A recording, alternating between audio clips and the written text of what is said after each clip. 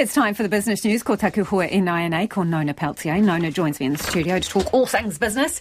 2 degrees. Now, it expects to be offering customers 100% mobile service coverage within 2 to 3 years. I'm picking this as in competition to One, which, used to be Vodafone, and That's their right. satellite system. But is it just text? Are they talking about calls? Tell me more.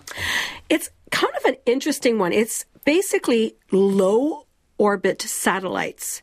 So, we might have a really big satellite, Yeah. and that would produce some kind of coverage, but that's very expensive.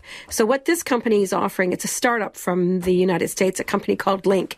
And it's sort of like, imagine it's a bit like a ball of yarn, a whole bunch of satellites. So they're expecting to maybe have about like a couple hundred just moving across our path, I suppose you would call it, over and basically sending beams down and connecting directly to a regular telephone. You don't need a satellite phone.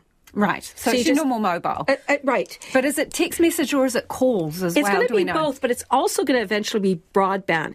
So these satellites that they're deploying are about the size of a pizza box. They're really tiny.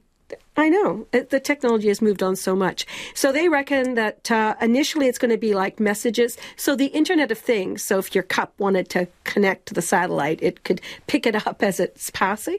And this will be useful to, say, a number of infrastructure firms, for example, that may have towers and what have you that need servicing. So they'll kind of be able to communicate with these satellites in remote places where there is no cell phone coverage.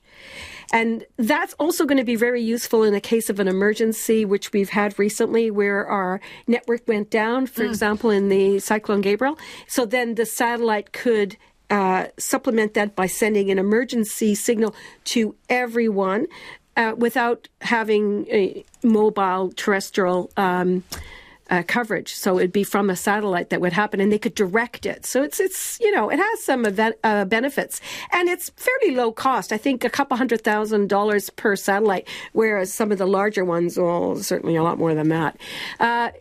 So interesting. The race is on. The race is on. Yeah. Yeah. But, as they said, it's going to take some time before they get up to something like a broadband. But what they said was some connectivity, especially in the case of something like Gabriel, is better than no connectivity. Yeah, people experience that for sure. Yeah. Okay, consumers appear to be doing better at managing debt than businesses. Tell us more, Nona. That one's quite interesting. So this is a report by Centrix. They're a, credit agency. They say that households are looking like they're getting a grip of managing their debt. So there was a 28% drop in mortgage lending year on year, but there was also a fall in the number of defaults, slightly though, just a slight fall. So the April monthly report showed 411,000 people were behind in their debt repayments, but that compared with 427,000 in March. So that is a slight improvement. But when you look at business, it's less so because businesses seem to be under even more pressure than they were before. Credit defaults up 13% for businesses, and liquidations, an increase of 31%.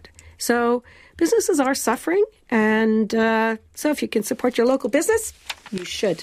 Right, Nona, let's take a spin, please, around the markets. Right. Okay, so the NZX Top 50 Index, it just ticked up at the very end. It was quite strong. It finished up 0.9%. That's nearly a whole 1%, by 103 points to 11,916.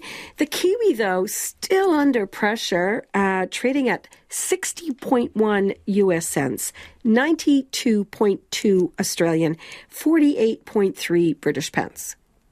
Thank you, Nona. 40 what? How many British pence? Say that again? 48.3. Yeah, okay. Because, we used to like to say 50 something. You did, yeah, But exactly. no, we're not there yet, so we'll get back to you. Thank you, Nona. Ka kite.